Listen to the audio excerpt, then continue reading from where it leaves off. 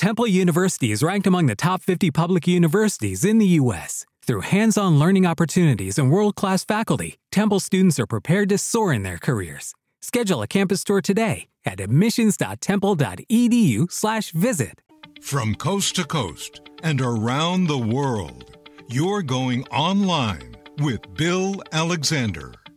Online with Bill Alexander is a guest-driven program where the topics are diverse and entertaining. Laugh and learn while you listen to one of the best hours of online radio around. Online with Bill Alexander. Hi, everyone. Yours truly, William Eric Alexander. All my friends call me Bill, and you're online with Bill Alexander here at MTRI, Mixtape Radio International, around the world, round the clock at mtri.co.uk. We're also on WMCK.FM McKeesport, and we are 99.1 FM. RadioRehoboth.com, 6 p.m. on Tuesdays. We're also on Steel FM at steelfm.org. And we are on Friday nights at 5 p.m. U.S. time on the East Coast. And we are also on awakens.eu in Italy on Tuesdays. Still working out that time, but we are there, trust me. But anyhow, yours truly, Bill Alexander, with you. Hope everything's going fine for you on this Memorial Day here in the United States, honoring those who lost their lives during wartime. And a big thank you to all those that served and those whose families who's lost their lives. But anyhow, we're going to talk tonight with a gentleman who is a TV critic. But before he was TV critic, he was actually homeless, who lost his job and actually traveled the country helping other people in the same situation that he was in. On the phone line right now, we have Greg Staffa. Greg, how are you doing this evening? Good. Thank you for having me. I'm so glad you could be here. I thought it was really interesting when I read about you. I mean, you've been featured in Huffington Post. You've been featured in all these other online journals and magazines about when you were homeless and how you drove across the country helping other homeless people, which honestly is very selfless and is amazing that you were able to do that after you lost your job. Now, when did this all happen? 2009. Well, actually, yeah. Week before Christmas, 2009. Wow. And did you... And from what I read, you got hurt, correct? Yep. I was injured on the job, and it became a legal battle that kind of got lost in a merger as the economy went in the downfall. Okay. So it's kind of a perfect storm of many different storms. So what made you decide to get in your car and drive across the country to help other people that were in the same situation that you were? It's not as selfless as you kind of made it sound to be. I think a lot of it, in looking back, was denial. Okay.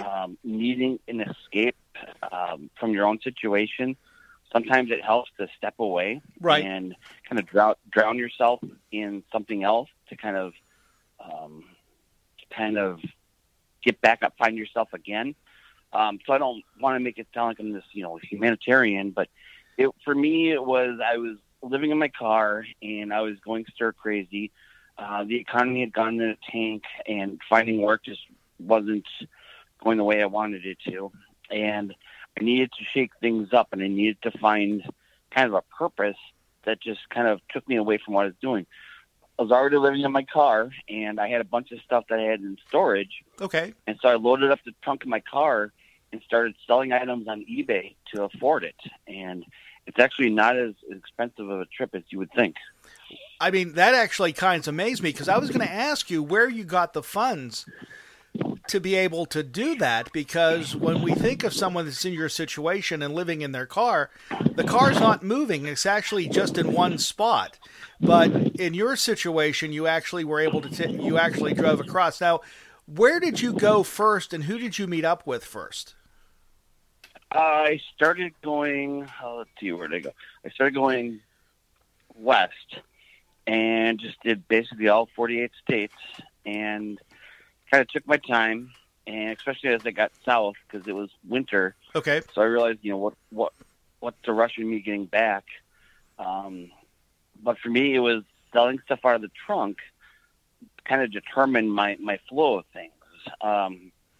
Gas was my biggest expense. Right. I was already living out of the car, and so it wasn't too bad. I had some stuff that I had collected before I lost everything that I was planning on selling on eBay anyway, and so I used that to kind of fund things, and was able to. When I was homeless, I was moving around a lot. One of the things I learned was to stay at rest stops. But if you stay at rest stops too long, the cops start recognizing you. Okay. And I realized that if you go to different rest stops, so I had about 4 or 5 around the Twin Cities of Minnesota, and I would go to those. So I was doing a lot of internal driving or statewide driving. Okay. Bouncing around to these rest stops. So you need to get out of there. And the other thing that people are going to ask is, because you said you're living out of your car, you're selling stuff on eBay.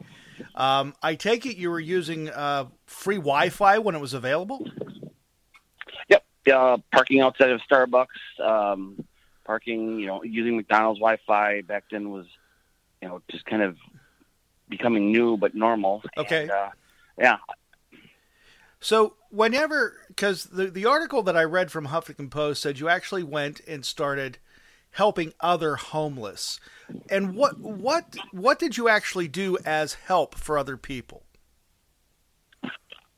I hate the word help. Okay. I guess I prefer befriended. Okay. Even the article mentions, I kept in touch with some for a long time. You remember, I don't know if you remember that story of the man of the golden voice, Ted Williams. Yes. And video of him came out, and everyone's all amazed, how amazing his voice was. And the story isn't that amazing. What's amazing is someone took the time to listen to a homeless person. Right.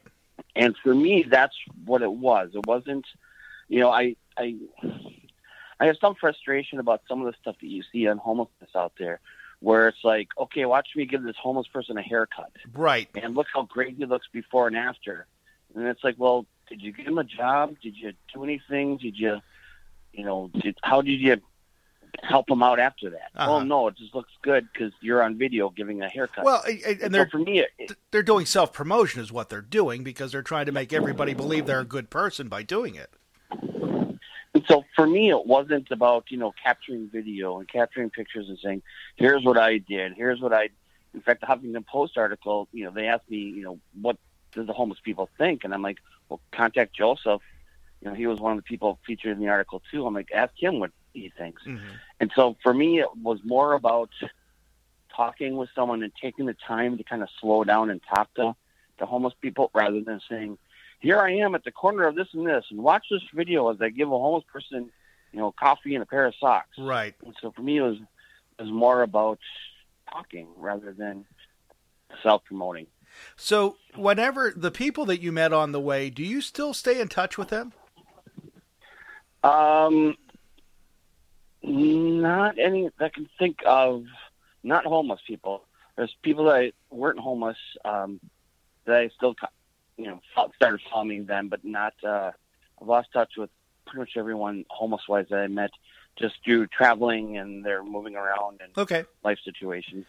Because we always hear that, like the stories that we do hear, that there's always one out there that actually helped you more than others.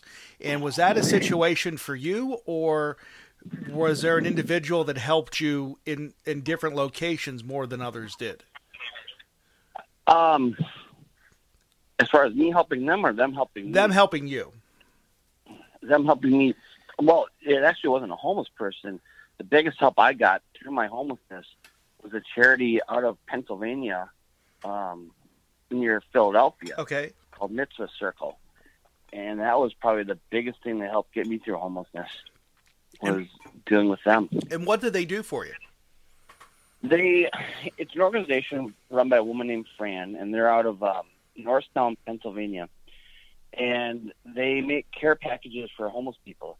And she just started looking for homeless people that are on social media, and asked them what they wanted and what they needed. And so often now at times you see, homeless people getting a care package where it's the same thing that's been given out 100 different times. Right. And what they tried to do was personalize it. What do you need? What size are you? Mm-hmm. Instead of giving everyone a large shirt, hoping that it fits, or giving everyone the same kind of thing, hers is almost like a Santa, where it was like tailored towards you, and then someone to write a handwritten note in this care package and send it to a P.O. box or wherever. And I keep in touch with Fran. In fact, I recently was in Pennsylvania or Philadelphia, and I stopped by and donated stuff that I had saved up now that I'm back on my feet. But they were the biggest kind of influencers in getting me through homelessness. That's awesome. Or the biggest cheerleaders. Right. So because right now, unfortunately, we're going through this situation with the pandemic that we're dealing with in the United States. And everybody, a good portion of the country is out of work. A good portion of the country have lost their job. And there are probably people out there worried about the possibility of becoming homeless because they don't know where the next check is coming from. Now, when you went through that, what happened that actually put you in that category of homeless where you've lost everything? Did you own your own home? Did you rent? I mean, was it taken from you? Did it foreclose? How did that all happen, and what period of time did that happen in? I got injured in, I want to say, late 2006. And originally the injury was a work comp. And they sent me to another doctor that was hired by the company. And the doctor said, well, you're overweight and the injury is your fault. And I immediately was let go on the spot. And we ended up taking it to court. And we took it to court not for money, but for language. Okay. We wanted the court to determine, was it a work comp or was it the doctor's report said, like, any injury is your fault because you're overweight. Your injury has healed as long as you don't bend, twist, or lift ever again, which to me sounds ridiculous. It does. So we went to court and we won. And a year had passed, and during that year, the Delta Northwest Airlines merger had happened. The economy had just started going in the tank, and Northwest was being shut down. Delta was taking over and moving everything from Minneapolis to Atlanta. So now I have this court win that says Northwest did wrong, and Delta saying we don't know anything about it. The economy's in a tank. I was expecting back pay from my big win. Right. I had this court document in my hand saying you won, and I had a union contract saying, if this or this happens, here's what you get. And so I kind of found myself standing alone holding this paper saying you're a winner as everything got shut down in Minneapolis and went to Atlanta. Wow. And so it was kind of like a perfect storm of things where Delta said, you're not our fault.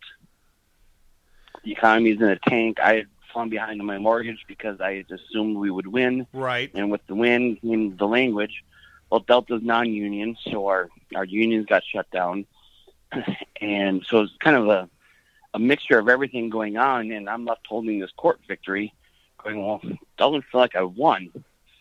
And there wasn't really a backup plan, which was my big mistake, because we were so confident that we'd win, and we were so confident that the win would equal back pay and union, protection. Right. And by the time everything settled down, there's no union, there was no Northwest, and Delta was, 1,000 miles away. Wow. I mean, again, and no fault of your own because you did everything you were supposed to. Unfortunately, the people that you won no longer existed. So they had the new owner had no legal obligation to take care of you, which is a shame. So you travel, you go on the road, you do everything you do. How did you become, of all things, a TV critic? One of the things I did was I wrote a blog one day about how a TV show was helping me get through homelessness. Okay. And it was a show called White Collar, and it didn't really matter the show, but what I realized was, I think too much, and even in life today, too often we think about the big picture, and we forget about the little steps. Yes. You know, you're out of a job, and so you need to get a job that pays exactly the same. You need to this, and this, and this in order to be right again. And what I realized is life is a lot more about baby steps. Okay. You know, and if you're struggling or you're homeless, it wasn't about me looking and saying, I need to buy a house. I need to have the picket fence. I need to have a wife and 2 kids. I needed to get through the next week. Right. And I needed to find something that got me through the next week. And then that got me through the week after that. And after a while, it was several weeks that it got me through things. And I was able to make those steps. And so for me, it was a show. I was able to save up enough to get a $49 a night hotel. I'd have a bed for the night. I'd have a shower, and I'd get to watch my favorite TV show. Right. And so it was one of those things where it was a passion. And so I wrote about how, you know, something as simple as having a TV show can get you through things when you're facing adversity and difficulty. And a small entertainment site saw it and said, would you like to come write for us? I haven't had a TV really in 2 years, and I hadn't, you know, watched much TV, and I'm not a writer. And I'm like, well, just give it a shot and let's see how you do. So I started writing, and next thing that I knew, that opened some doors, and I started doing like phone interviews with celebrities. And next thing I knew, I was attending, you know, film festivals and doing celebrity interviews. And now I've gotten to know some and talked to several on a regular basis, and just kind of all went from there. That's really awesome that someone took, like you said before, someone took a chance to give you a shot at this to be able to do it. Now, that TV program, were there other programs that helped you get through this period of time? That was the main one. Just a weekly show on USA Network, and it just was one of those things where that was what I had to look forward to. Okay. And so basically, was it the writing that did it? Was it the characters, or it was just that you liked the program enough that it was enough to keep you going week after week after week? A little bit of the latter. You know, looking back, it is a story about redemption. It's about a con man that works with the FBI and kind of rebuilds himself. So, I mean, I think we're all kind of flawed and trying to rebuild ourselves when you go through something like that. Right. But for the most part, it's just a TV show I enjoyed. That's awesome. So now that you're doing it, and you're doing it, and you're writing on a regular basis now, do you see that how you review things have changed when they did from what you did originally, or are you still reviewing things the same way you did before? How has your perspective changed? No, I don't think my perspective really has changed. I insert a lot of my own life into the reviews. I look for kind of ways to connect it and why these emotions triggered whatever I'm reviewing. I try to make my reviews kind of personalized rather than just kind of blanket critiques. Okay. And what programs right now have you been looking at for the summer? Because a lot of these productions are in hiatus due to the pandemic because nothing can be done. Have you heard anything about anything new happening? Because I know CBS just announced they're renewing their stuff about what's going to happen in the fall and how they may have to start shooting things. Yeah, it's going to be an interesting year for TV. I mean, there's a lot. I think they thought that Governor of California was going to open things up more for TV production in an announcement today that didn't come. But I think we're going to see a lot more shorter seasons, and I think we're going to see a lot of callbacks to older shows that are being brought back that have an audience that's built in. Right.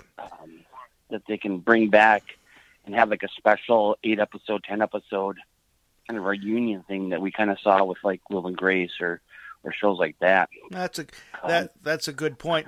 A couple of weeks back, I watched a program that's called All Rise that's on CBS, and they did a Zoom call as their premise of their program, and basically they shot it in their individual homes or in the individual sets without a lot of people there. And it was really awkward to watch it at first because this is what we're all dealing with day in and day out. And they were able to put a spin onto it by the end of the program, which unfortunately I didn't get to watch because I had to go into my studio and start do my program for the night. But I thought it was a very interesting premise. Do you see more programs doing something like that? As we're starting to come out of it, probably not as much, because there's a certain point where is it gimmicky or is it the reality? Right. A lot of shows, what happened was a lot of shows were left hanging where they were midway through filming their last couple episodes and they needed kind of filler. Right. And they needed to kind of come up with endings. CBS had a show called God Friended Me. Yes. That they were in the middle of filming their final episode, and they kind of had to creatively come up with an ending that hadn't been filmed yet, so they used old footage to kind of create their series finale. My guess is it's going to be shorter seasons, and we're going to see some creativity. The All Rise thing, I think, was an interesting move because they're the first to do it, but I think if we had too many of those, it might start coming across too gimmicky, but you never know. It's a new reality we're in. Well, the late night or the late night shows, Tonight Show, Jimmy Kimmel, and Steve Colbert, they've been shooting their stuff from home, and it may not be the whole show. It may be just a monologue, but they're doing it, which is very interesting too. But again, like you said, it gets very gimmicky. You can only do so much without a studio audience. Yeah. So it's a different world to be interesting. I'm curious to see what comes out of it because I think there's still going to be some surprises of new things or things that we weren't expecting coming back. In fact, the show that I mentioned, White Collar, yes, they're actually looking at coming back for. There's a big push by the creator Jeff Easton to bring back, and I think a lot of these older shows, because they have an audience that's already kind of built in, it just becomes easier to kind of bring something back for like a short-term run, take all the hype, and I don't think we're going to see, the 23, the 24 episode seasons because no one knows what's going to happen in, several months. And it takes too long. I think it's going to come up. And it takes too long to introduce a new cast of characters too. So yeah, I can understand where you're coming from on that. And the one program that that just ended on ABC, Modern Family, I could actually see them, if they wouldn't have ended, they could have actually extended their season with some of the stuff they could have done by mimicking what's going on in the real world. But unfortunately, they ended that program almost right before this started. Yep. And actually, I think they had an episode that was, if I remember correctly. It was. Claire was they on. Had like a Zoom episode. Yeah, Claire was on vacation. She was doing everything on FaceTime. Yeah, it was very unique. Yep. It was very unique because that's the way we're living our lives right now. Now, do you see the other thing which we saw, which I don't think we were ever familiar with, but we saw American Idol go from a program that was the way it normally was done, all of a sudden to people isolating into their homes and the judges listening to these people singing without full bands. They were listening to recorded tracks and everything else, and they were still able to declare a winner on this program, which again, that had to be something difficult for ABC to figure out how are we going to recreate this program. Yeah, I think this year was kind of a desperation trial. We'll try anything year.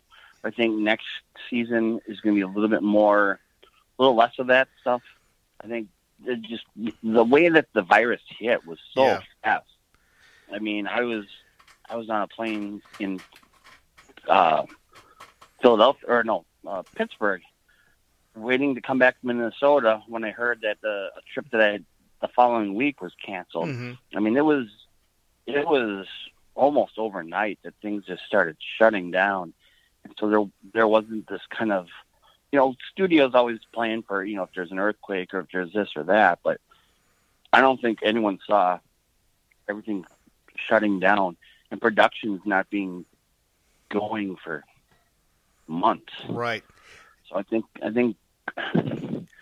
calmer heads will prevail, and we'll see a little less of the gimmicky stuff, and hopefully a little bit more return to normalcy. What do you think is going to happen with reality programs like Big Brother, Survivor, stuff like that? Because in a lot of ways, I can't imagine them putting people in these locations again in such tight groups in the new world after COVID-19. I really don't see them surviving. Do you? I kind of think the opposite. I mean, I don't see the foreign destinations as much, but I think we're going to see a reality show boom just because production is easy to start up and shut down. You don't have the whole, group of writers. It's not as big as production. In fact, after Survivor kind of really took off, studios realized how easy it was to make a reality show and how little it cost. Right. And I almost think that there's going to be kind of a boom in reality shows. They're just cheap, easy to do, simple concepts where it's, they just have a show out on, NBC, Celebrity Escape Room. Yes, I saw that, yeah.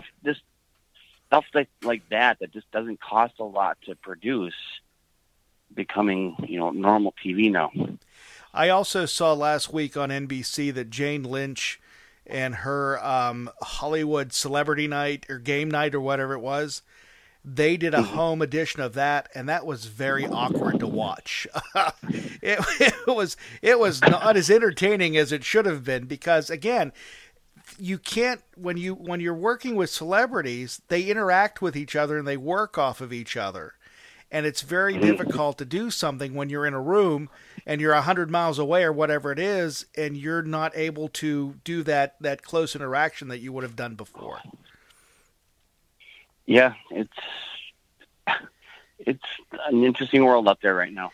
Now, the other thing I want to ask you, because I did not think of it, my wife brought it to my attention, that we're noticing, and we have the last couple of years, especially on ABC, we've noticed the trend to go back to game shows in the summer months. You have What's My Line, you have Press Your Luck, you have Match Game, you have Celebrity Family Feud, and you have Pyramid. Why do you think that they're going to them in the summer months? And of course, the new edition of Celebrity Who Wants to Be a Millionaire, which was recorded right as the pandemic started because it was recorded without a studio audience. Yep. So, I think it's just cheap summer filler. Is it because of nostalgia that we want to go back to those programs again? I think there's some of that. I like watching because I like you said, the celebrities interacting and stuff like that. But I think it's so cheap and easy to kind of bring back a show like these that they're bringing back that it's almost, a cost-effective move. Right. Summer, for the most part, summer people are out and about, normally at least, and good point. Just cheaper to fill kind of with not reruns, but kind of retreads of shows that y'all kind of grew up with and kind of reminisce about. That's a good point. You're listening to Online with Bill Alexander. On the phone right now, we have Greg Staffa, and you're listening to Online with Bill Alexander at MTRI, Mixtape Radio International at mtri.co.uk. We're also on WMCK.FM McKeesport, WLDJ-FM 107.5 Newcastle, and also at HOFMradio.com.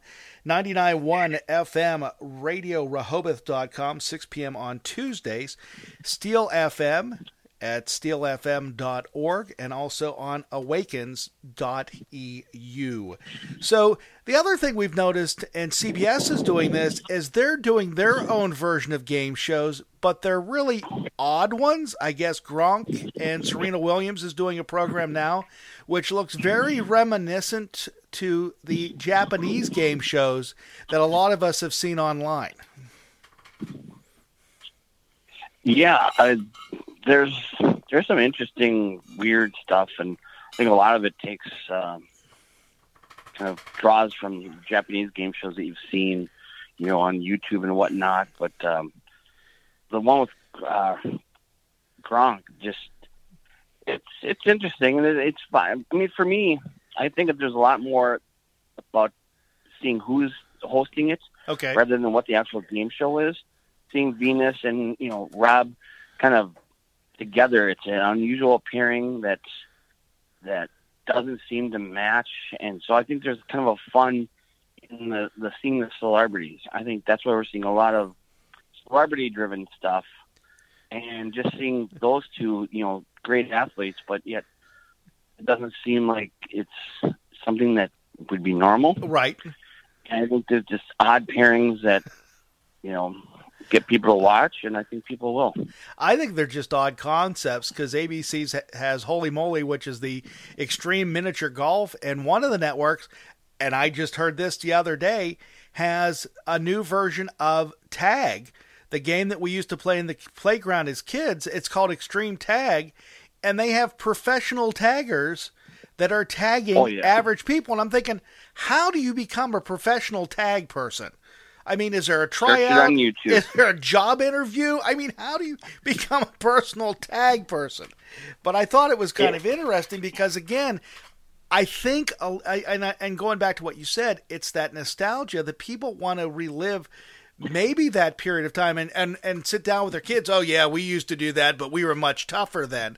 And this gives that conversation to connect the generations together. Sure. The tag thing, though, search it up or look it up on YouTube. Because some of these tag things are just, I mean, it's like parkour meets tag. And it's kind of interesting. If you look it up on YouTube, start watching it, it certainly draws you in.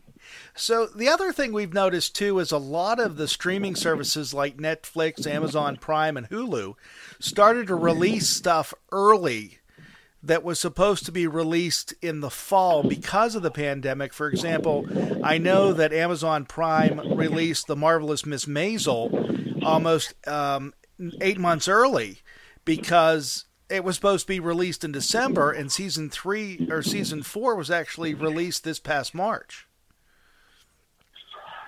Yeah, I mean, there's been a lot of interesting maneuvers as far as the streaming stuff goes. For a show like that, if you have it ready, there's no point in hanging on to it because you have an audience that's captured basically. And like it or not, you have an audience stuck at home. So if you're going to do it at any time, now's the time to do it. You're also seeing movies that were supposed to be released in the theaters coming out, on video on demand, and that's been interesting to kind of see how the markets kind of react to that and see if it's kind of a reliable method of doing it. I mean, you just had the new Scooby-Doo movie come out where it was supposed to be out in theaters, but you could rent it on video on demand, but the rental was $19.99 for like 48 hours. Yes. And that's great if you're a family of 4, but if you're, a an single individual person just looking to watch a movie, it's... Well, I know that one of the first ones that they did that with was the movie Trolls that was released. Yep. And then now in my area, the drive-ins are open back up again, and they're running Trolls as a featured film at the drive-in because they're trying to get those, because the kids are the ones going nuts right now, trying to get them out of the house and trying to get people there. Do you see, if this does take off, like you said, that the rental for $19 for 48 hours, do you see that being a new model that the movie theaters would use? Because I know Disney has been releasing a lot of stuff that was supposed to come out directly to Disney Plus, because they had a movie that was supposed to come out, and it escapes me right now. It's about 2 trolls who search for their father who passed away, and I saw the movie, and I forget the name of it. But they released it almost 2 weeks after the pandemic started. Yeah. That was a great movie. It was called Onward. That's it. Thank you.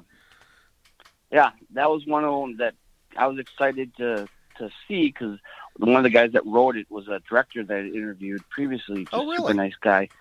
So I was excited to see it in the theater, and then it got pulled because of the whole virus thing.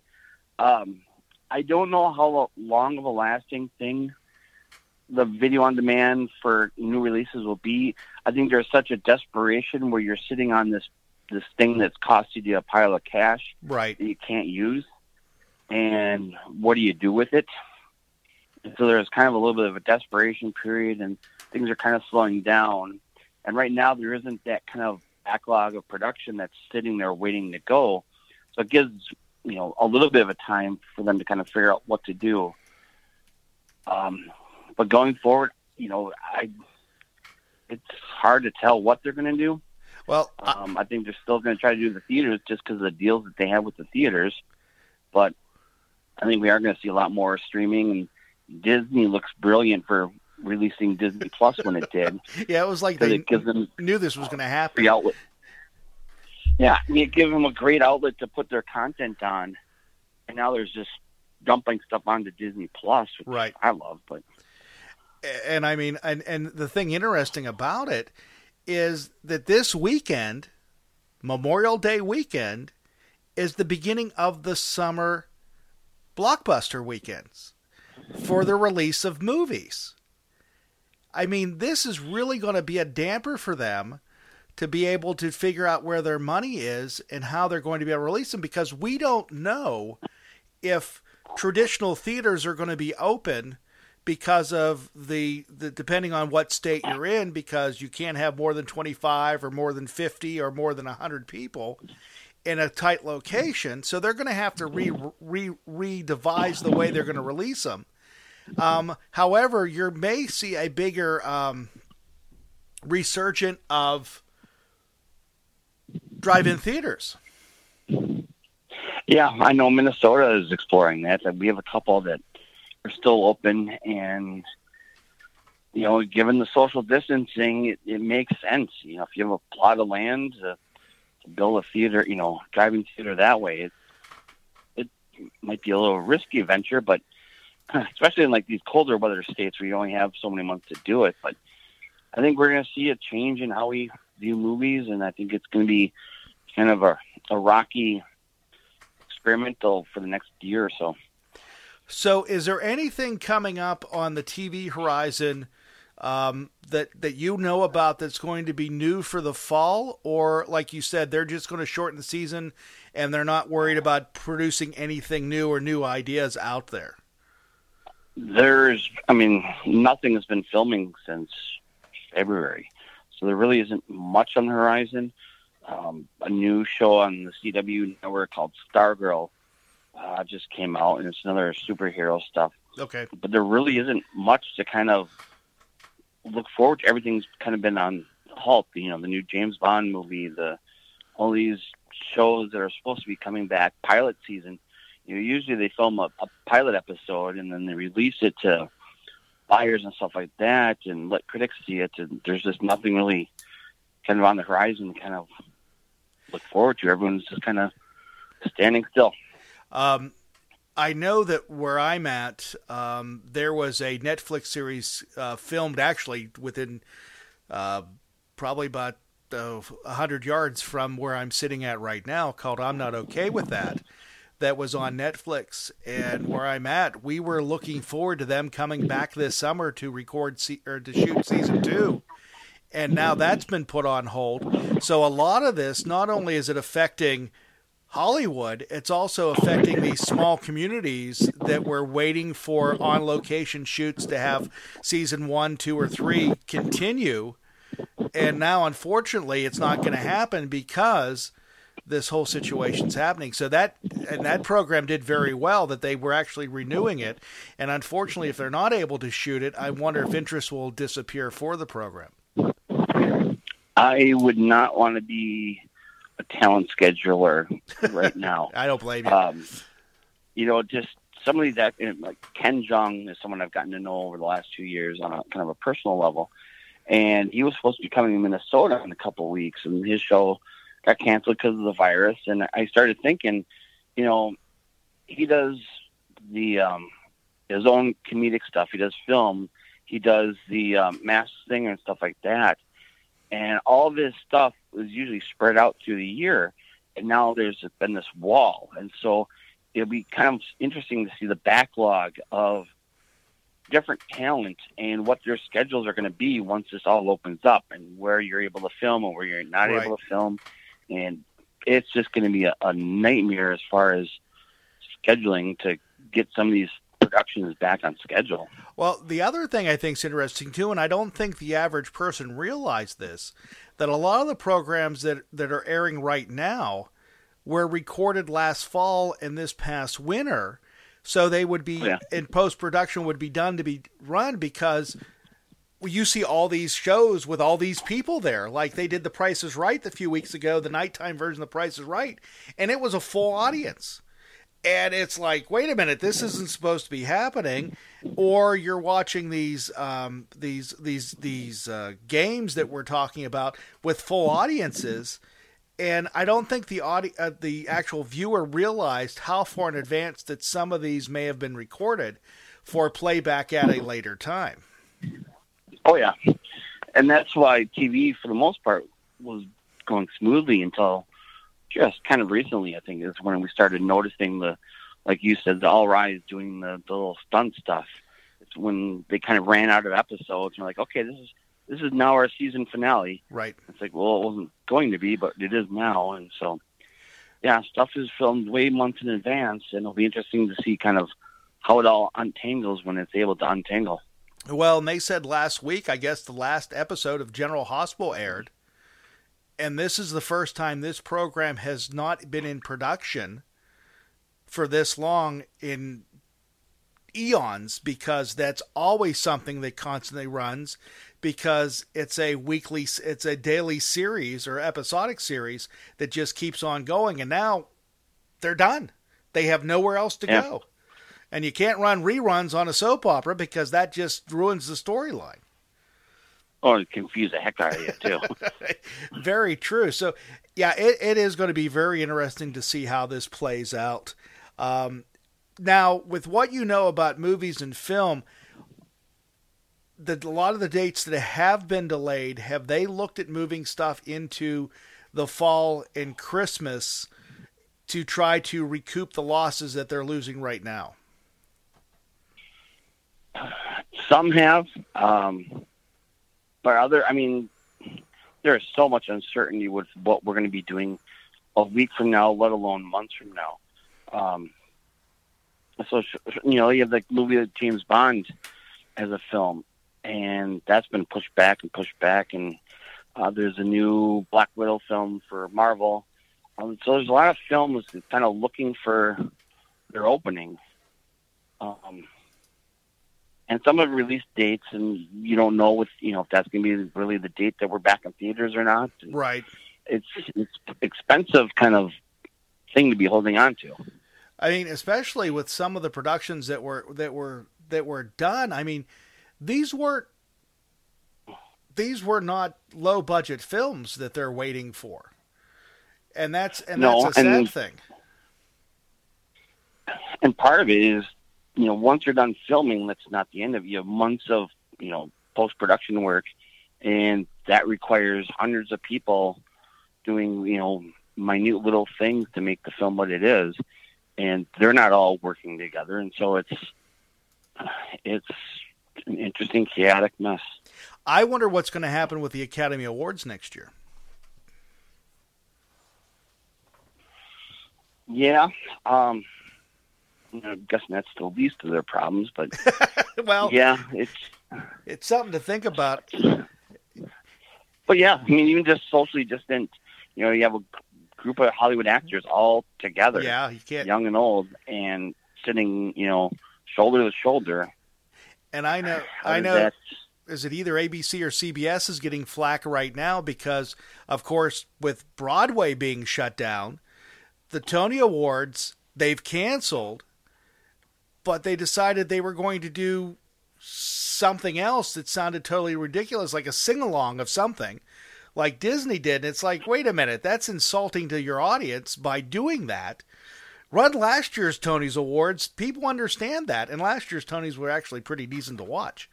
So, I mean, the sporting events are doing it. They're rerunning old sporting events from 20 and 30 years ago. So I don't know. It's going to be interesting to see how this plays out because it's a situation we've never been in before. No. So and no one really knows when it's going to be over. So who are you writing for now, critic wise? Your entertainment corner. Okay. And how often do you actually write for them? As often as I can when there's stuff to write about. That's a good point. Right now is, I just reviewed a couple of films, a couple of the films that were supposed to be shown in like festivals and stuff like that. I did some reviews on that films that just came out, smaller independent stuff. Did the review for a show that came out last week. Did a show review for Council of Dads, which came out about 3 weeks ago. Yes. But as things kind of wind down, it's kind of like, okay, what do you got for me? And, well, I'm sure you're very caught up now because you have plenty of time to give your full attention to everything. Yeah, and I mean, just with the online stuff, the streaming stuff. I mean, it's just between Hulu and Netflix and Disney Plus and just everything. It's kind of been nice to kind of not have much to write about and just kind of enjoy stuff. So what is the favorite thing you're binging right now yourself? I just finished Upload, which is on Amazon Prime. Okay. I want to say. Yeah. Fun show. It's about if you're on the verge of death, you can digitally upload your consciousness into a computer program, I guess. And it's about a guy that's been uploaded into this computer program that I absolutely loved. Clever idea. Yeah, that's on Amazon Prime. Where else have I been watching? The Boys is also on. Is it on Amazon? I think so. Okay. It's another superhero show with a kind of a slight twist. The superheroes aren't exactly the best superheroes out there. But I've been doing a lot of old stuff that I have so many things where it's like, oh, I want to watch that, and eventually I will, and then you don't because there's so much other stuff, and then it's like, oh, crap, that got canceled. Right, exactly. Watch or review. Well, so it's been kind of nice doing that. The thing I've been watching, which I think is really interesting because I never thought it was binge watching before because I've always loved it, and I'm a big fan of Raymond Burr, and I've been watching Perry Mason. And part of the reason is because I didn't realize that HBO is coming out with their own version of Perry Mason. It's either the end of May or the beginning or the middle of June, which I thought was very interesting. And from the trailer, with Robert Downey, isn't it? Yeah, and the trailer that I've seen it's very film noir. It's a very dark, dirty look at Los Angeles in the 1930s, and I'm going, this looks pretty cool. I mean, it looks like Perry Mason meets the Untouchables is what it looks like. So. And I guess they're taking the Earl Stanley Gardner books and they're taking them one step further, so it should be very interesting. It's with Matthew. What is his last name? Reyes. I thought it was Jr. Robert Downey Jr. for some reason. Yeah, Matthew. I can't say his last name. Yeah, no, the trailer looked. It really drew you in. So I'm looking forward to that. And the other thing that I cannot get enough of, and my wife thinks I'm crazy, and I've watched all 20 seasons, is Law and Order. And I don't know if it's because I know every story all so well, but my favorite seasons were the seasons with Jerry Orbach. And I thought he was excellent as Lenny Briscoe. So that's one of the ones that I've been focusing on again.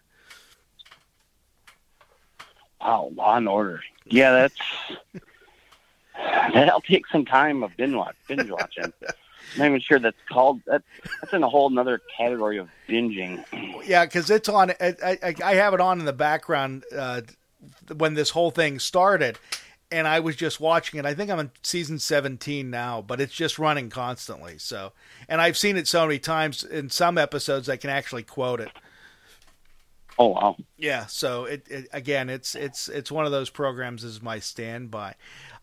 Anything else that you see coming out that we may need to look forward to that may not be getting promotion right now?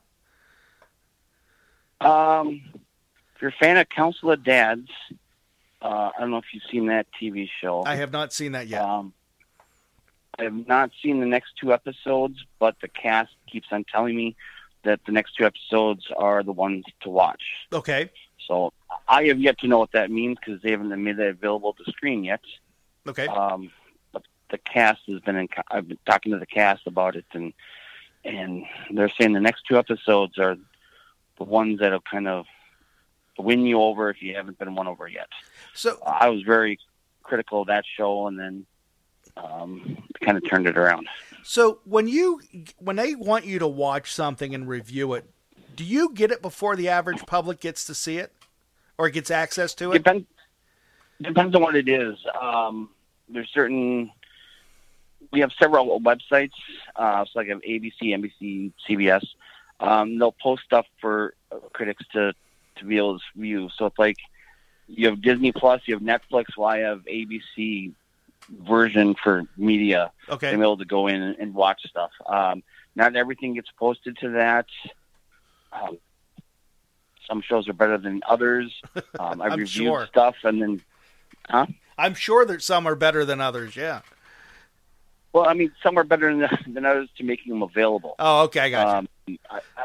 I tried reviewing the Goldbergs for several seasons, and they just never made stuff available. And it's like I don't have time to watch it live and review it and have it up, within minutes. And so it's easier to have something where you have a couple weeks to look at it before review it. And usually we'll get it, a week or 2 before it comes out. It gives us time to review it. It gives us time to tweet about it and kind of hype what we thought. And go from there. But other shows just don't have it or don't need it. I mean, some of the more popular stuff just doesn't need to have things reviewed on a weekly basis. I understand that, yeah. So my question for you, the last one I have for you tonight, what is the thing that you like about reviewing programming? I like coming at it with a different perspective, I think. Okay. I think anyone that's gone through what I've gone through and come out of it looks at life differently. I have a lot of celebrities that I have become friends with. Okay. And I've enjoyed getting to know them as people rather than just, so-and-so. In fact, one of my favorite questions to ask when I'm interviewing someone is, when you get up in the morning and look in the mirror, who do you see? And I think, I don't come across, or I don't approach my reviews as necessarily critical. For me, it's more about having a friend that you know and asking them what they thought of something. Okay. I don't try to do the gotcha questions in interviews. I don't try to rip something just for the sake of ripping it. I kind of approach it, I guess, from a more human level. Okay. Where you understand that these are people doing a job and kind of approach it like that. And I don't like the whole gotcha or, I don't like this actor, so I'm going to trash it in all my reviews. I try to give kind of tie my own life into reasons why I liked or didn't like something, and go from there. So, is there any program out there that have actually focused on homelessness that you can say did a good job of it? There's an episode of God Friended Me that's no longer on CBS. It ended this season. But they had an episode that dealt with homelessness. And actually one of the actors from White Collar was in it. And that's probably been the closest thing that I've seen that just brought me to tears watching. Really? It was a story about a father and his son living in their vehicle and trying to make life work, and all the hurdles, getting a job, and, what's your address? Well, I don't have an address. I have a P.O. box. Well, we need a physical address, or and just all the hurdles and just kind of the overwhelmed treading water that he felt was just so brilliantly done. Don't remember the episode name, but that show really kind of resonated with me with that episode. Well, Greg, I appreciate you taking time to talk with us this evening, and I'm glad you could be on the show. When everything gets up and running again, I'd love to have you back on so we can talk about some of the new programming, some new movies that are out. But I know we don't know when that's going to happen, so I'll keep in touch with you if that's okay. Sure. Thank you for having me. Greg, I really appreciate it. You have a great night, and thanks for joining us. Thank you. Thank you. Bye-bye. That was Greg Staffa, online with Bill Alexander tonight, from homelessness to TV critic here on tonight's program. Hope you enjoyed that. I enjoyed it. Gave me a new perspective on where he's coming from when he writes a review, and also gives you a better perspective on people that do write these types of things. So again, thank you very much to Greg Staffa for joining us this evening. You're listening to Online with Bill Alexander. As I said throughout the program, we are growing by leaps and bounds. We are now on MTRI, Mixtape Radio International, around the world, round the clock, at www.tri.co.uk. We're also on WMCK.FM McKeesport, which is just outside the city of Pittsburgh. We're also on Sunday mornings on delay at WLDJ-FM 107.5 at 7 a.m. at HOFMradio.com. And we are also on 99.1 FM, RadioRehoboth.com, 6 p.m. on Tuesdays. We are also on awakens.eu on, let's see, when are we on there? We are on there at noon New York time, and we're also on Steel FM, steelfm.org on at 5 p.m. Eastern time, and we're on there at 10 p.m. in the UK, so you can listen to us there. So, folks, I am so glad you're able to join us this evening.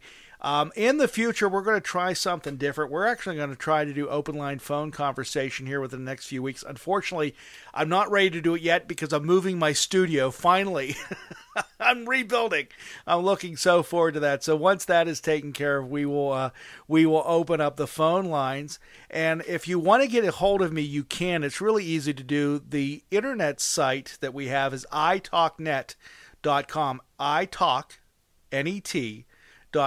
You can also email me at bill@billalexander.net. Again, that's bill@billalexander.net. So again, thank you very much for joining me this evening. I really appreciate it. We'll be back in next week. Tentatively next week, I have a young lady that was on the program earlier in the beginning of the pandemic who just got home. She was in New York City. She was stuck there basically because New York is closed, and she worked on Broadway and off-Broadway, and she'll be back on the program on Monday night. So everybody, you have a great one. We'll talk to you next time here online with yours truly, Bill Alexander.